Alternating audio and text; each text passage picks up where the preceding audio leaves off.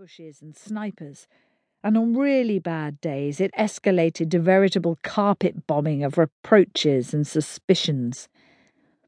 He did not desert his marriage, something which even his children advised him to do, but he fled to the department as often as he was able, and stayed until late in the evening. Sometimes he slept there in a little storage room. Perhaps it was this fact, this absence from home and wife, that was the basis for his success in the medical field. He had Dagmar's quarrelsome and her suspicious nature to thank for his research results and his professorship, and for this belated crowning of his career.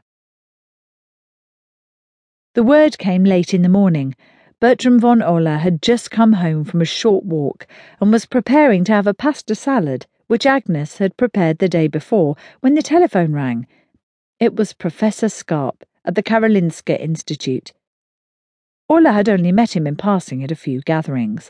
For that reason, it was somewhat surprising that after the introduction he started with the word brother, as if they were members of an order which Ola doubted. "Brother, I have the great honour and happiness to report that Professor Emeritus Bertram von Ola has been awarded this year's Nobel Prize in Medicine." "Good for him," was the only thing Ola got out, incapable of putting these simple facts together into a coherent sentence. "What did you say?" asked Skarp. "Bertram von Ola. That's me, of course," the thought passing like a projectile through his head. "What did you say?" he let out like an echo. Professor Skarp left out brother, but otherwise repeated the sentence word for word. When he got no response this time either, other than laboured breathing, he added something to the effect that he understood that this was overwhelming news, not unexpected in any way, but still no doubt difficult to take in immediately. "Professor von Ola, dear colleague, are you all right?"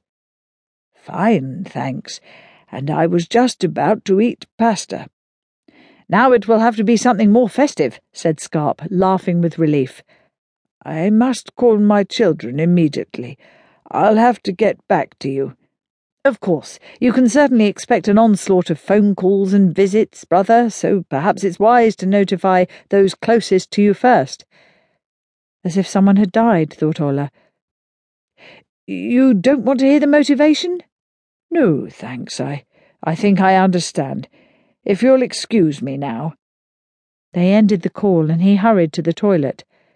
"Now I'm pissing as a Nobel Prize winner," he said out loud, managing to squeeze a few drops from his wrinkled sex. Instead of calling his two sons, both professors, one in Lund, the other in Los Angeles, and his daughter, who was research director at a pharmaceutical company in town, he pulled out the phone jack, quickly shoveled down a little of the pasta, took a few gulps of water and left the house. It was a radiant day, so he found, as he expected, Associate Professor Johansson in his yard. Marching in through the gate and ringing the doorbell would seem too forward. They were not on such good terms with each other. The associate professor looked almost happy as he stood with the rake in his hand, surrounded by parallel rows of leaves. The associate professor had explained to Ola that leaf raking must be done in a systematic way, and he understood now that his neighbour was about to combine the rows into neat small piles. "It's a good thing it's not windy," the professor began, but realised at once that this was not a particularly apt remark. "I would never rake on a day like that," said the associate professor. "No, of course not." The associate professor took a few swipes with the rake. Ola realised that he could not linger too long and decided to get right to the point. "A few minutes ago I got some happy news, and I decided to share it with you first of all." The associate professor looked up. "Yes?